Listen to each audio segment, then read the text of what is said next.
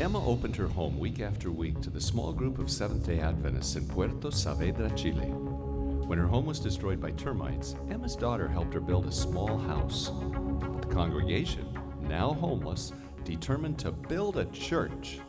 The group of 8, saved for years, finally came up with just enough to build what can only be described as a dollhouse church. So small, you're sure that you could stretch your arms out and nearly cover the entire front side.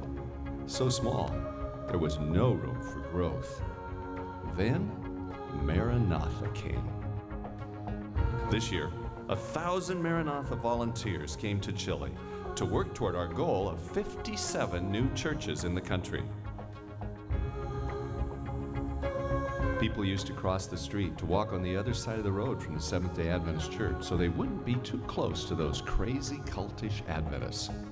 Then the Adventists built a school right next to their church here in the Galapagos Islands, just off the coast of Ecuador.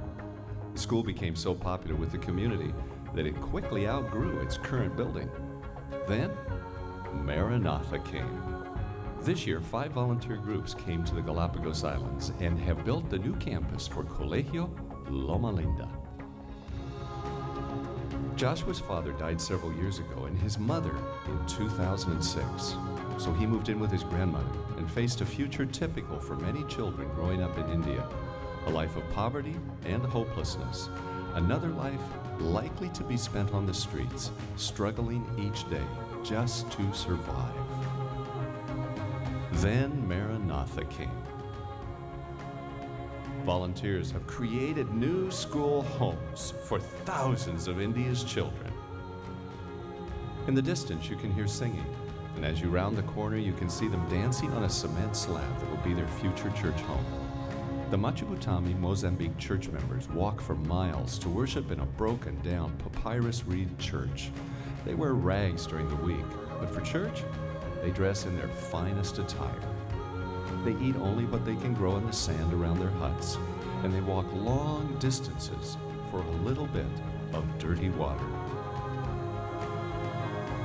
Then, Maranatha came. In 2008, 400 volunteers have helped build churches and schools in Mozambique. 36 churches are now complete, and the second school is nearing completion.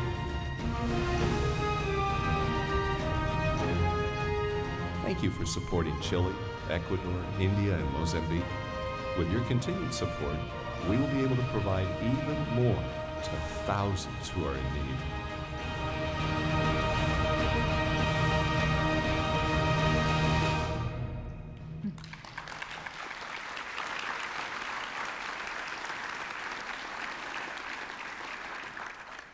If you look at the stage tonight, you'll perhaps get the feeling what it's like to be in a village in Mozambique.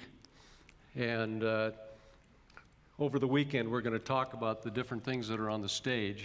And if you like, after the programs, you're certainly welcome to come up and have your picture taken as if you were actually in Mozambique. And then maybe you'll go. I forgot to welcome our guests from around the world who are watching live on the internet. I know that there's people watching all around the world tonight as this is being broadcast. So we welcome you, whether you're in India or Chile or Mozambique, if you're up in the middle of the night, or tomorrow morning. Thank you for joining us. We're really glad to have you part of this program. We are glad to have you part of this program. And you know, the formal program here is not the only part we're hoping you enjoy. If you go to the back lobby, there's DVDs on the Maranatha mission stories. I don't know, I'm guessing that most of you have seen some of those. We have some free DVDs out there that we'd love to have you take home and maybe even show to your churches.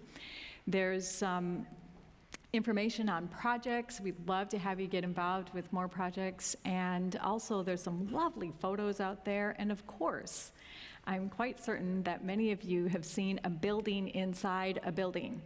So if you haven't seen the One Day Church, you cannot leave here this weekend without taking a walk through, taking a look at it, and seeing what that's about. It's very exciting. And I can't believe I missed this one because it's my favorite thing. Talking to each other, finding each other. Also, I mean, I don't have to encourage everybody. We had to tell people to get out of the aisles tonight, but please hunt people down. There's people that have been on projects with you. I don't have to encourage you to do that, but have a good time. Before the last and really probably most important thing we're hoping that you walk away with here is a deeper commitment to Jesus Christ and to his service, whatever that may be. And we'd like to ask him into our presence this evening. So can you bow your heads, please? Dear God in heaven, what a privilege it is to work with you. During this past year, we have been humbled by your dependability. We're inspired by the hope you offer for our future.